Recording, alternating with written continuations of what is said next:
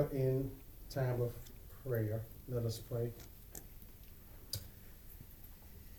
Lord, your word calls all creation to praise you.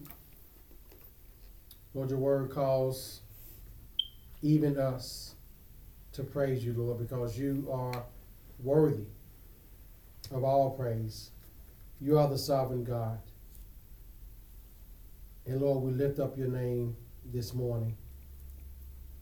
We thank you, Lord, for being the sovereign God over everything. We thank you for being our creator and our sustainer. Lord, we know that no one is greater than you, that no one is mightier than you, that no one is wiser than you. And Lord, because of this, you are so worthy, more than all the false gods of our culture, more than all the false gods of the past. And Lord, because you are great, because you are the mighty God, it is worth, Lord, knowing you. You are the God of all comfort. You are the Father of mercies. You are the ever-present God in time of trouble. You are our refuge and our place of safety. Lord, you are eternal Savior. You are the creator of heaven and earth. You are the Lord of righteousness. You are the judge of all things. Lord, you are the justifier of all who believe in the Lord Jesus. Lord, you are unspeakably great. You are greatly to be praised. And Lord, the eyes of all look to you. And you give them their food in due time, as the psalmist says. You open your hand and satisfy the desire of every living thing. Lord, may we seek satisfaction in you and you alone. Lord, we thank you for the good news of salvation. We thank you, Lord, that though we are poor in soul and spirit, we are needy, that you have filled our cups to overflowing. Lord, we were in darkness, but you have shown us the light of life. Lord, we were in bondage to sin, but you brought us and made us slaves to righteousness. Lord, you have become for us a place of refuge, our fortress, our rock, and our Redeemer. Lord, people in this world are searching for a Savior, but they're looking for it in all the wrong places. They're in utter darkness. But Lord, you provide the light of your gospel. May your gospel light shine on those who are in darkness. And Lord, when they see that light, may they not repel it. But Lord, may they come to the light of the knowledge of the Son of God and repent of their sins and turn to you. And Lord, us as believers, make us to be bold reflections of the gospel message of salvation. Lord, use both our lives and our lips to tell the world of the glory of Christ, to glory in the cross, to glory in the atonement for our sins. Lord, we know that all things are in your hands and that you will not permit us to be tempted beyond what we're able. Lord, we know that all things are in your hands and that our days and times are in your hands. So, Lord, may we continue to look to you in times of plenty and in times of lack. Lord, I also pray that you deliver us from evil. See us safely and speedily through all the trials in life, Lord. See us safely through the culture around us that is increasingly hostile to biblical Christianity and to the church and to your people. Lord, we thank you for our churches in our area who are proclaiming the true gospel of Jesus Christ. That you continue to strengthen those men that I know personally who are leading their churches. We pray for Bob down at Anderson Bible. Lord, strengthen that congregation. They are really in a time of suffering as a church, but they're still persevering in ministry. Strengthen those members. May they continue to support the ministry of Anderson Bible Church and their elders. And strengthen Bob with his health as he has to take care of his dear wife, Mary Ann, and also help shepherd the flock of God. Lord, strengthen him in his body, in his mind, and in his spirit as he leads as a faithful husband and also a faithful shepherd of your people. Lord, remember Carlton and the elders at Grace Fellowship, the growing pains that they're having as a church. Continue to help those men to shepherd that flock well, and Phil down at Redeemer, and Anthony at Christian Fellowship, and other like-minded brothers, Justin Holland at Mountain View, and Cody Hale at Iron City, Brother Curley down at First Baptist Lineville, Josh Henderson at Southside Baptist in Talladega. Lord, strengthen all the brethren that are leading your churches. May they continue to preach the gospel of God. May they continue to be faithful shepherds to the flock. And Lord, send faithful members to those churches, that they may be faithful to the call of all believers to be faithful to their churches and to pray for their pastors and support the work of ministry at their local church. Lord, in the times in which we're living, the church is the beacon and buttress of truth, as Paul said. The church is the beacon of truth. We are the proclaimers of truth, Lord, and may we do that faithfully. And may our church members be strengthened by the truth that they hear and take that truth out into the world, to let them know that it is Christ or chaos, to let them know that Jesus saves and He is the only way to the Father. Lord, as I preach this morning about your sovereignty as it is found in this passage, fill me with your Spirit to preach this text well to your glory. And also, Lord, send your Spirit to illuminate your truth to us this morning. Lord, refresh us by your word, grow us by your word, and strengthen us by your word. In Christ's name I pray, amen. Amen. We know where we are in the book of Ephesians. No secret. This is the 6th sermon in the 1st chapter of this book. And we're working from our title, The Sovereignty of God, and I think I have 2 principles, here on the next slide, and we'll get to that.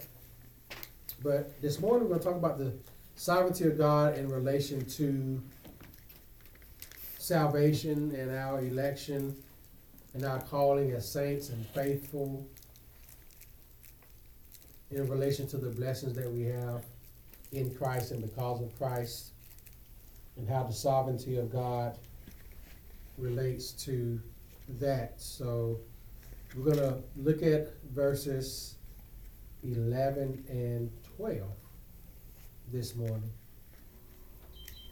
And as I have been doing, I'm going to start from the beginning of the chapter so we can get the full context of the passage.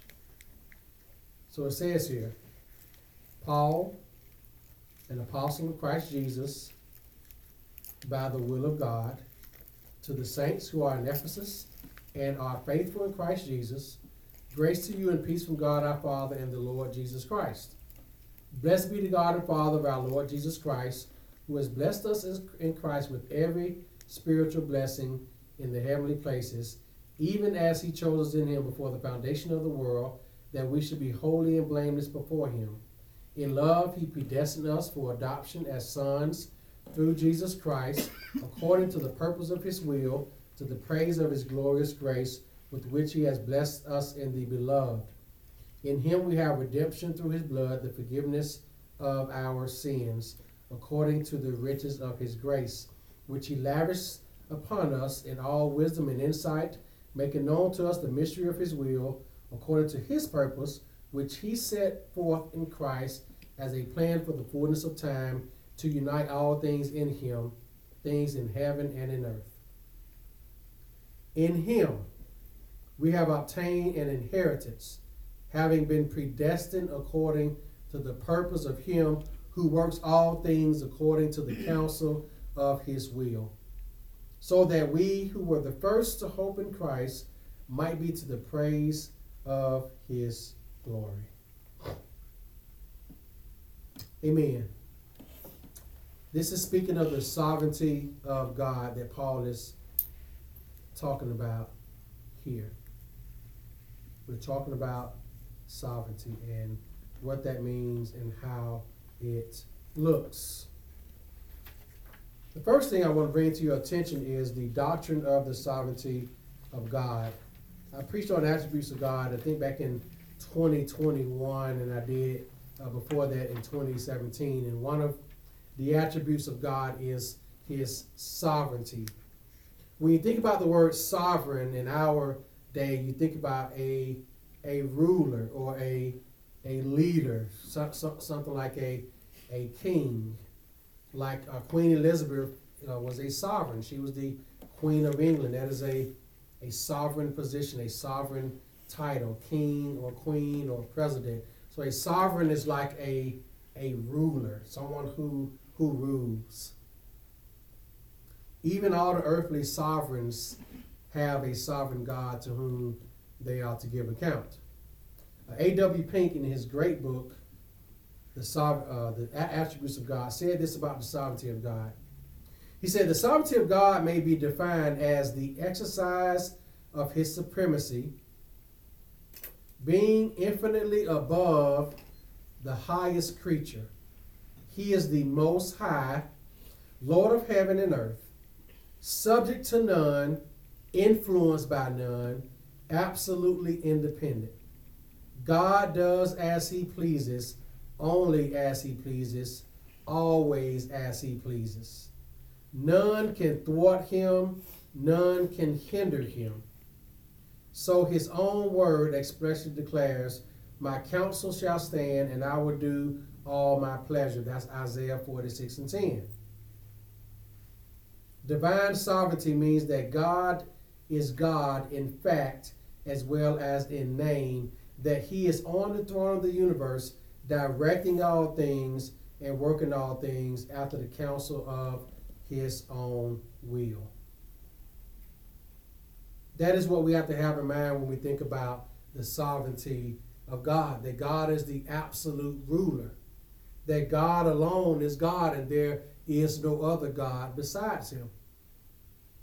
Charles Spurgeon, in his sermon on Matthew 20:15, said this. He says, there is no attribute more comforting to his children than that of God's sovereignty. Under the most adverse circumstances, in the most severe trials, they believe that sovereignty has ordained their afflictions, that sovereignty overrules them, and that sovereignty will sanctify them all. There's nothing for which the children of God ought more earnestly to contend than the doctrine of their master over all creation. The kingship of God over all the works of his own hands, the throne of God, and his right to sit upon that throne. Spurgeon continues, bear with me. And on the other hand, there's no doctrine more hated by those of the world, no truth of which they have made such a football as the great stupendous, but yet most certain doctrine of the sovereignty of the influence of the infinite Jehovah.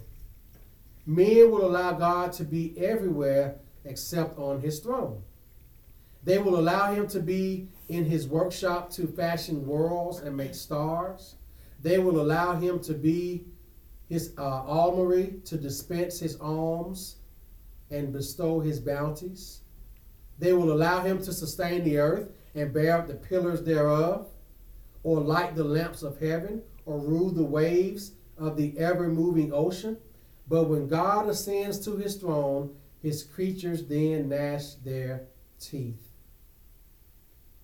So Spurgeon is telling us that for the believer, the sovereignty of God is something that is sweet to us. But for the unbeliever, they hate the fact that there is a sovereign God.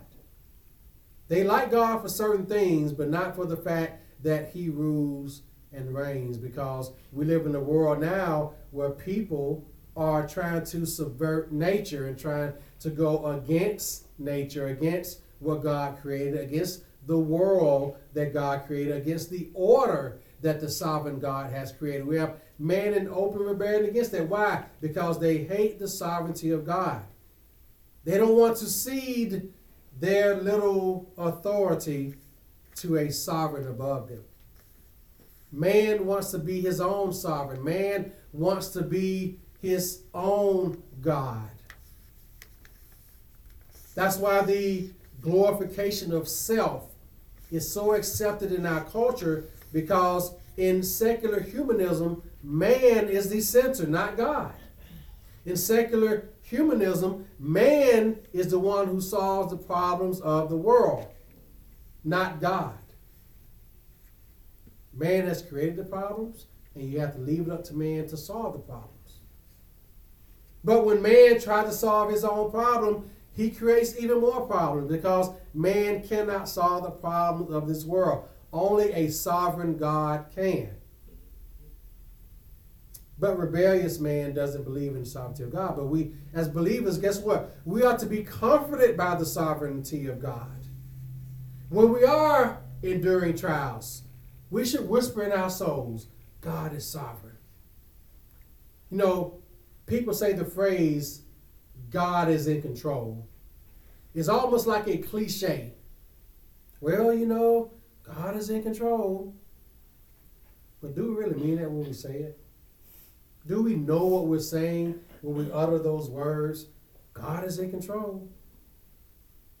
We say it as if, oh well, I might as well give up. God is in control. But that's not what that should mean when we say that. When we say God is in control, we're saying that God is sovereign and that God has our life in his hand. Our life and times are in his hand. God knows what he is doing with us. God is smarter than me. God is wiser than me. God is the one who gives me breath. So why are you worried, O soul? Hope in God. Why do we hope in God? Because he is sovereign. Because it is he who made the heavens and the earth. It is he who made us and not we ourselves. And because God made us, guess what? He knows us. He knows what's best for us. And because of that, he's going to do what is good for us. Because he is sovereign. He knows all. He sees all. He hears all. God is not somewhere up there learning. God doesn't learn. He just knows because he's God. God is not learning any new information. God is not surprised at the trials that we go through because he is sovereign.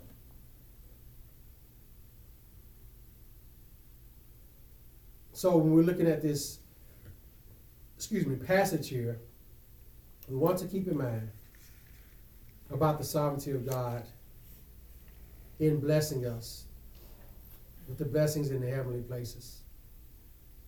But before I finish my introduction, I want to read this to you from the theologian Lance Hendrickson. He says, neither fate nor human merit determines our destiny. The benevolent purpose that we should be holy and faultless sons of God, destined to glory him forever. He's talking about verses 4, 5, and 6 in this passage. Is fixed, being part of a larger, universe-embracing plan.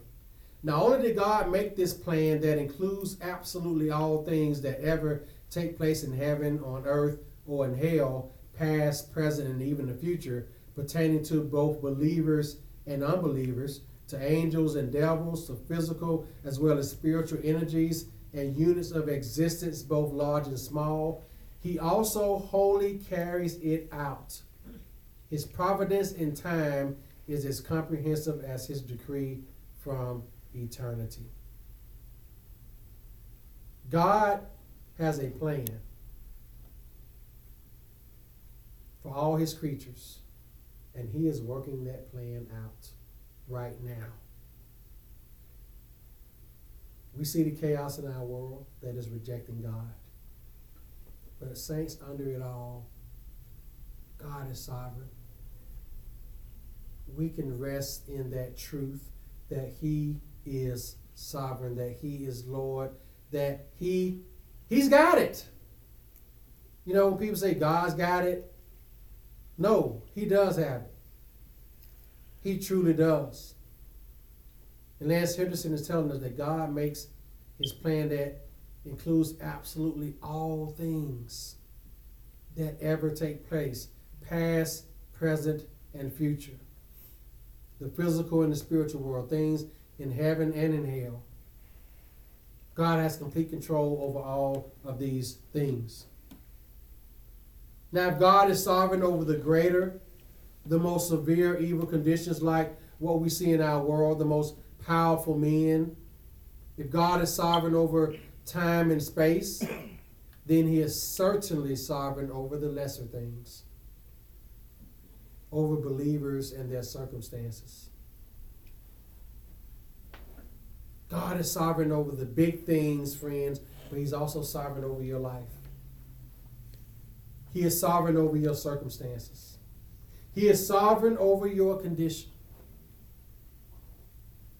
You may say, oh, God is not concerned about me. He has bigger fish to fry, as we would say. He has bigger things to worry about. No, God cares about you. It's like the old song, his eyes on the sparrow, and I know he watches me.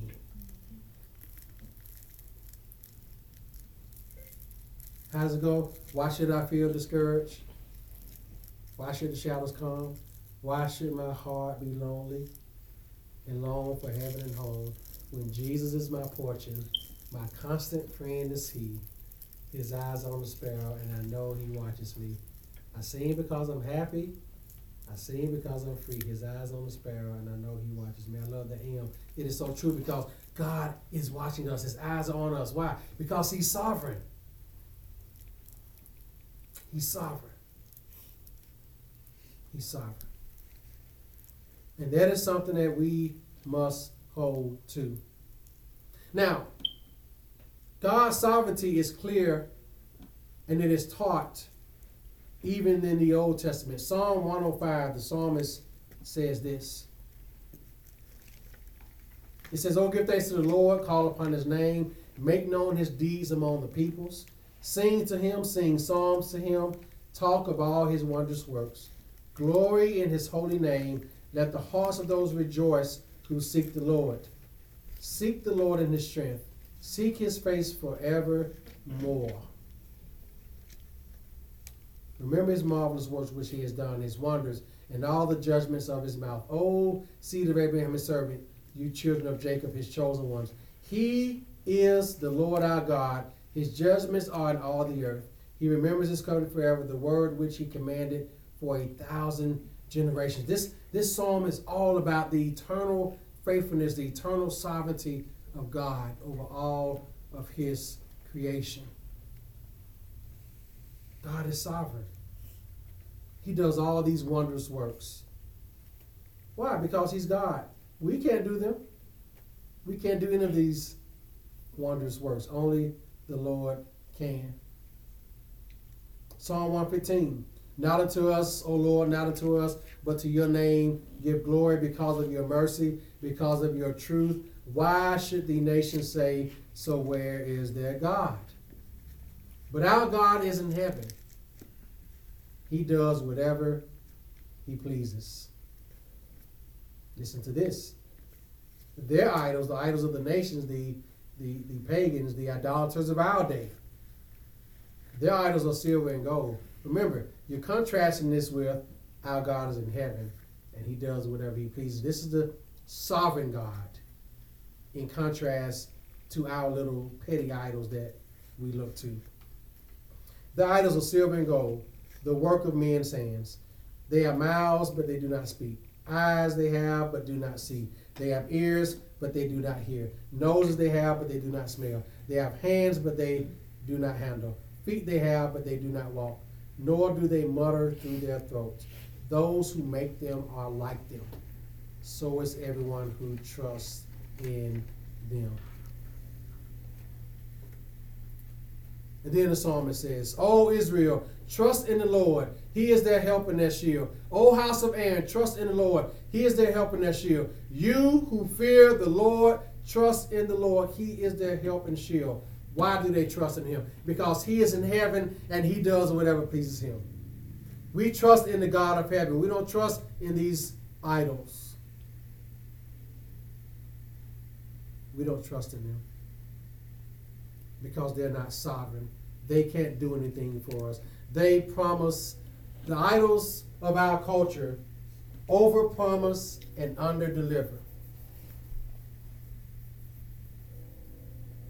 as opposed to the sovereign God. God's sovereignty is also taught in the New Testament. I think about Romans 8 and 28. We know that all things work together for good for those who love the Lord, to those who are called according to his purpose, his sovereign purpose. That is the sovereignty of God. So Ephesians 1:11 tells us, in whom we also have obtained an inheritance, being predestined according to the purpose of him who works all things, it sounds like Romans 8:28, right? All things after the counsel of his own will. Now the word counsel, the Greek word for that means a plan or a scheme or a program. It is a very strong word. So working things according to God's counsel, that means according to God's plan, according to his scheme, according to his program. This shows us that God has a plan. He's not just randomly doing things. You know, maybe 5-10 years ago or so, the popular saying in culture was, "That's so random." There's nothing random in this life. There's nothing random in your life. Everything in your life is orchestrated by the sovereignty of God. There are no random events. There are no random meetings. There are no chance encounters, as people say. No, everything is under the sovereign will of God. We're going to look at that chance thing here in a little bit as we get more into the text. And then the word will is a desire or a volition under your own power. So ultimately, when you think about sovereignty, you have to think about the fact that God is number one. God is the supreme. God is the sovereign.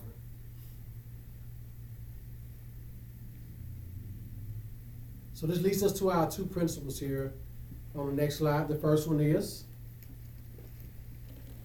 the first principle deals with verse 11. That we are predestined according to the plan of him who is God, who works out everything in conformity with the purpose of his will. Now the clause in here, since we were predestined or predestined in some text, this phrase means that it is added to underline, once again, God's initiative in redeeming his people. We're looking back at verses 4 and 5 and verse 9. Verse 4 says, even as he chose us in him before the foundation of the world. Verse 5, he predestined us for adoption as sons according to the purpose of his will. And then we see it again in verse 9, making known to us the mystery of his will according to whose purpose? His purpose. So we see in those verses, as well as this one, that God's initiative in redeeming his people is his initiative alone. It is according to his will. It is his prerogative. The calling to serve God's glory in the gospel was determined by him before all time. So what is the root of this? Our salvation. Our being redeemed is God's sovereign will.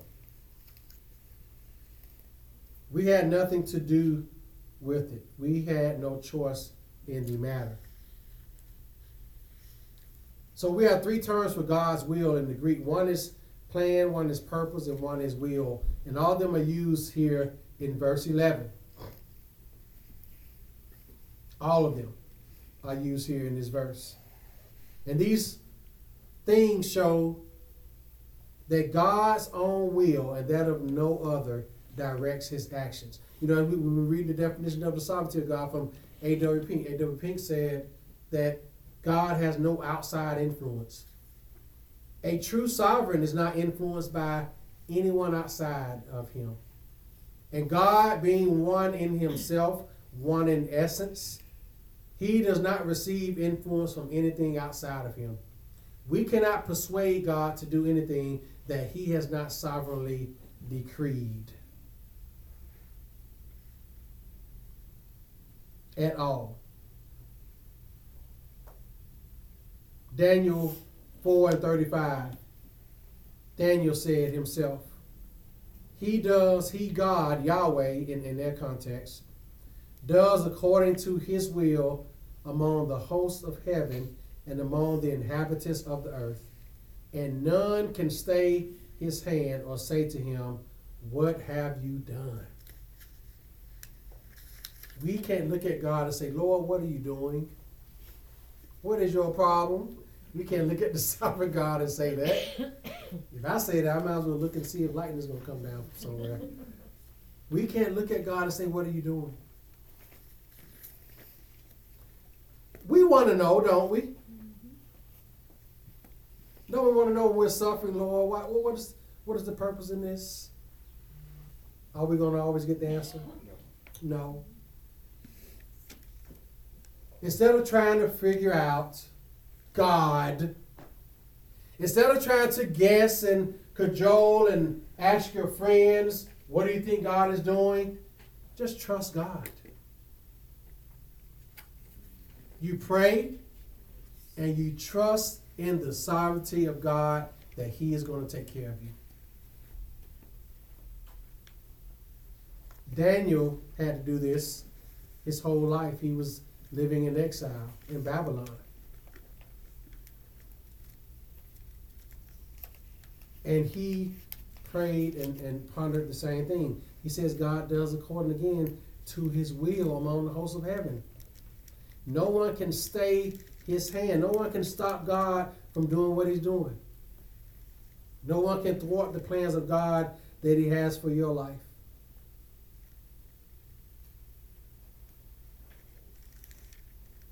Now, the truth of God's omnipotence, his all being all powerful, and his independence from creation. Remember, God is separate from creation. He is independent from creation. He is not part of creation. This is not pantheism. God is independent of his creation. Now, the truth of that is in contrast to the old pagan beliefs of the Ephesians. Remember, the Ephesian culture was an ancient Roman culture, and they worshipped pagan gods, one of them being Zeus. Who's heard of Zeus, the god of lightning? The small g, false god of lightning. There's no such thing. Zeus is the father of the gods. He's the god of all pagan gods. He's like the alpha god. You know, he's like the big man on campus god. You know, Zeus is like up there on the pantheon of Roman gods and Greek gods. Zeus is like it. Now, this is where the paganism comes in and what Paul is addressing. What he is telling them in this verse, obtaining an inheritance, having been predestined according to the purpose of him who works all things according to the counsel of his will, he is speaking to Ephesians who are living in the midst of a pagan culture that worships gods who they believe are the true gods. So the theologian S.M. Ball, or Bow, in his commentary on this verse, and when I was studying this week, I said, wow, I did not know that, but now I know. He says one of the more memorable examples of this about Zeus was when Zeus held up the golden scales and sorrowfully acknowledged that the death of his hero, Hector of Troy, was sealed by the fates at the hands of Achilles. Who's heard of Achilles, like your Achilles tendon? Achilles was a Greek god also. Think about that. You have a tendon in your body named after a Greek god, the Achilles tendon. That's what it's named after. Anyway, the Ephesians themselves bowed to Lady Luck, speaking of St. Patrick's Day, or fate, in their affairs by prefacing their many public actions with a dedication to the goddess Tyche, that's Tyche, which means luck, or more commonly Agatha Tyche, which means good luck. When I read this, I said, oh, so that's the origin of luck and good luck and fate. It came from ancient pagan cultures. You hear people sometimes talk about Lady Luck. Or we say good luck, right? We just said, hey, man, I'm about to take this test. Good luck. You don't realize it, but we're invoking pagan phrases. I mean, we know it's that anyway, but thinking about the origins of it. So this is what the Ephesians did. They bowed down to Lady Luck. They worshiped luck and fate in their affairs, again, by prefacing their many public actions with a dedication to the goddess Luck. So in other words, before they did anything in public, they went before Lady Luck to get, quote, good luck before they did certain things. Isn't that interesting? He continues, in Paul's gospel, there is no competing, arbitrary luck, but an omnipotent God who has graciously revealed the mystery of his will. So Paul's telling the Ephesians, look, you serve a sovereign God.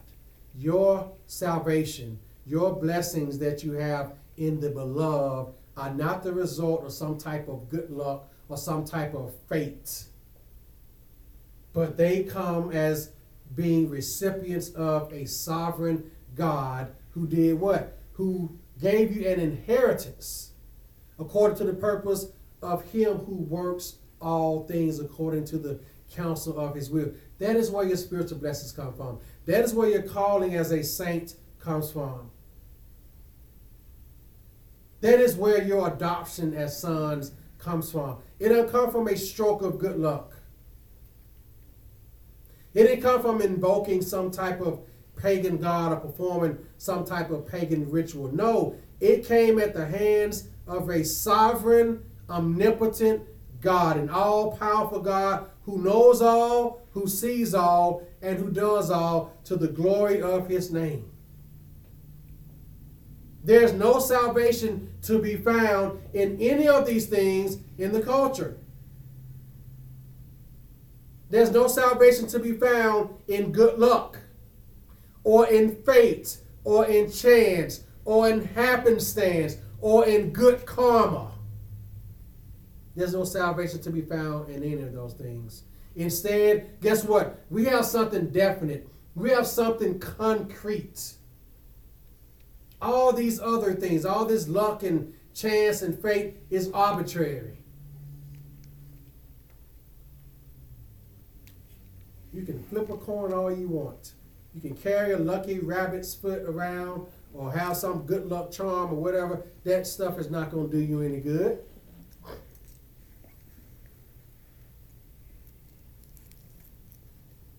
We have a sovereign God who does all things according to the counsel of his will. His sovereignty has purpose. Another thing about God's sovereignty is his actions are not contingent upon historical developments on earth. Nothing that happens on this earth will change God's actions. He is absolute. He has absolute sovereign control. And he has a plan of salvation that guides history in accordance with his will. And we need to be encouraged by this, people. The forces of evil are powerless against the divine plan and purposes of God. I'll say that again. The forces of evil are powerless against the divine plan and purposes of God. Why? Because God is in the process of working out everything according to his providential purposes. And there's no evil force in this world that can stop that. None. Anywhere. There's nothing too difficult for God to do. And this applies especially to his predestined choice of every believer. We belong to God as his inheritance, people. We are his inheritance. We are his choice because of his sovereign will. God will protect each of us. Why? Because we are his children, because we belong to him. God takes pleasure in seeing his will worked out in the lives of his children. Just like a parent loves to see their child growing and maturing, it brings joy to that parent. Guess what? The same thing when God does things according to his will, he sees his will worked out in the lives of his children. God takes pleasure in that. God takes pleasure in that. He takes pleasure in his children. So Paul wants his readers to realize how incredibly blessed and privileged we are to have the God of all creation care so mightily for us. And we as believers should be humble enough to realize how incredibly blessed and privileged we are to be the children of God. And recipients of God's sovereign plan. That is something to be happy and blessed about and grateful for. Amen? Amen. Second principle, the purpose of God's sovereign action on our behalf is that we might exist for the praise of his glory. We see this in verse 12, which says again, so that we who are the first to hope in Christ might be to the praise of his glory.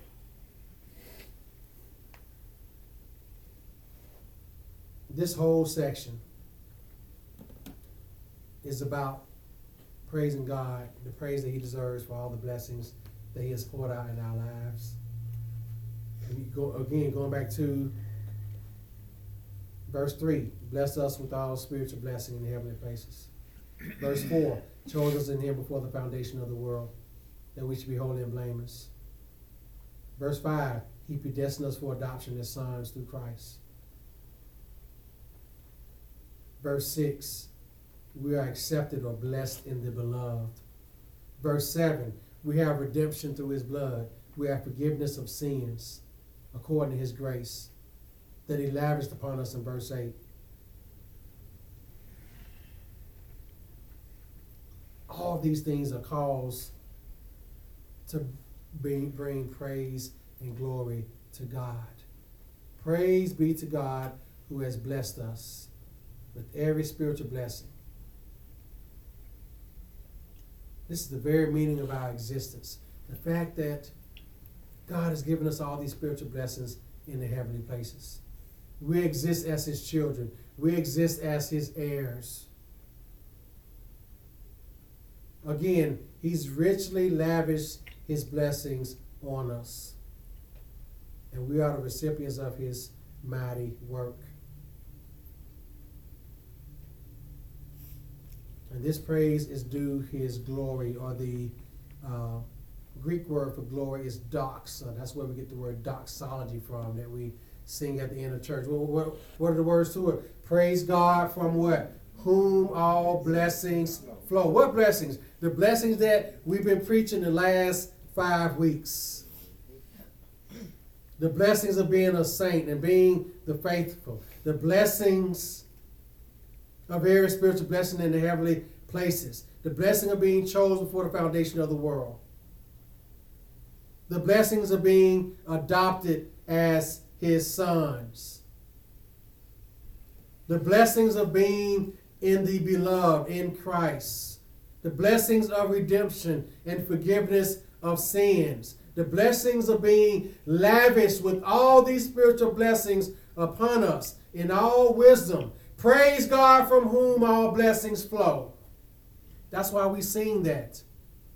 That's why we sing it with glorious praise, because we're praising God for his blessings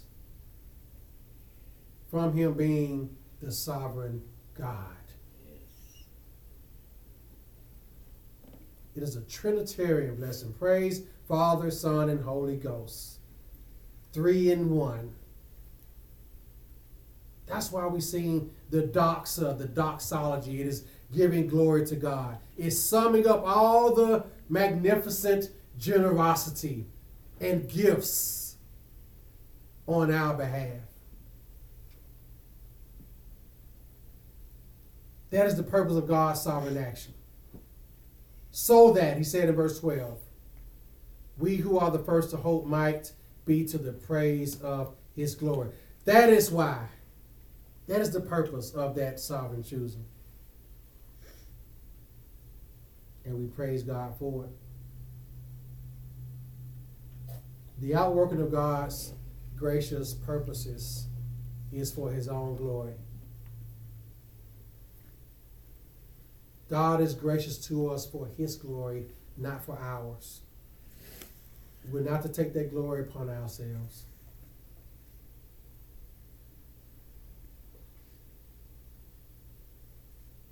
We were the first to put our hope in Christ. Now, there's been debate about this part of this verse, because some think that it is speaking to the Jews of his day, the Jewish Christians, and some think the Gentiles, whether it was Jewish believers who turned to Christ before the Gentiles. But I think that the we and us in verses 3 through 10 have referred to all Christians. So it is for those who were the first to hope in Christ. That is what his sovereignty is for, and to be appreciated by. We put our hope in him beforehand. So Paul is celebrating the further blessing that in Christ we who are chosen children of God are enabled to place our hope entirely in him. So, because God is sovereign,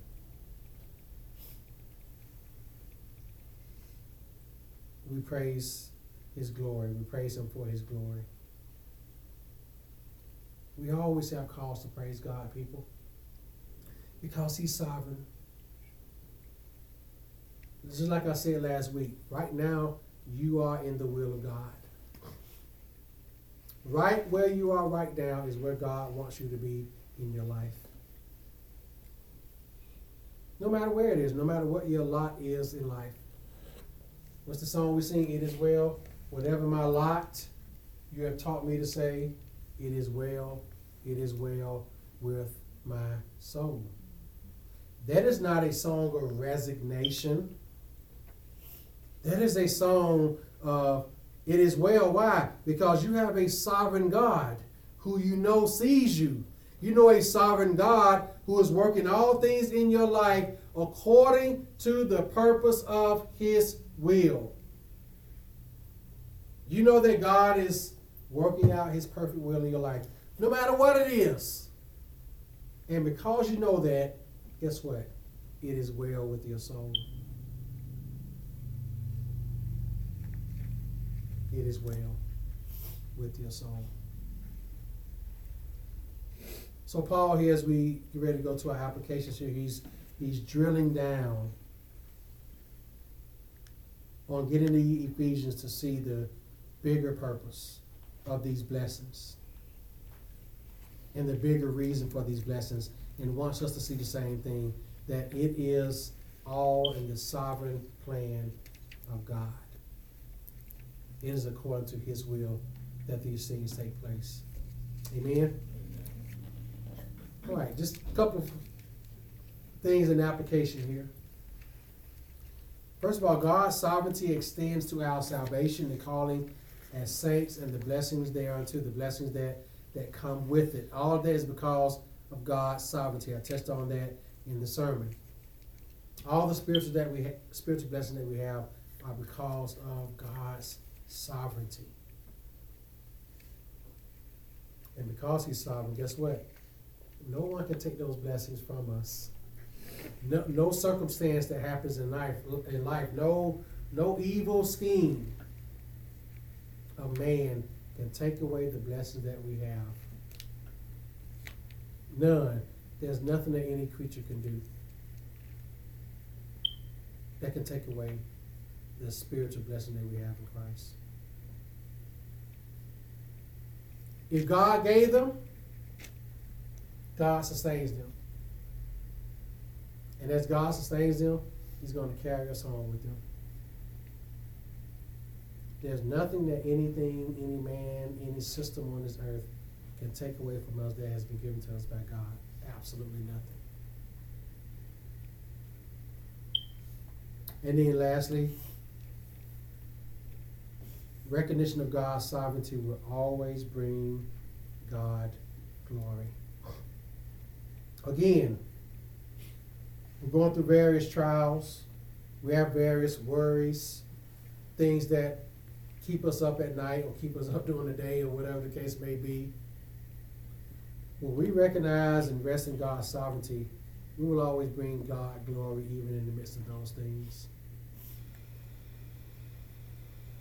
We will always bring God glory. Recognizing his sovereignty does that. It centers us, it centers our mind and our thoughts on the throne. And the fact that we know God is truly in charge. That he is truly ruling and reigning in our life. And he does that even with the spiritual blessings that we have. Amen. Let us pray. Lord, we thank you that you're sovereign and not us. We thank you, Lord, that you rule and not us. Lord, when we try to rule our lives, we make a mess of it. And we have always done that.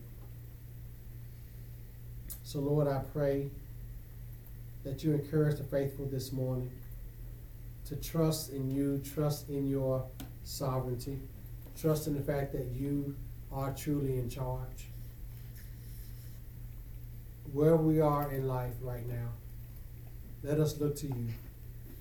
And Lord, I pray for those who are unbelievers, who hate your sovereignty. Lord, that you may send the gospel their way, that they may hear the gospel, believe the gospel, and be saved by that gospel.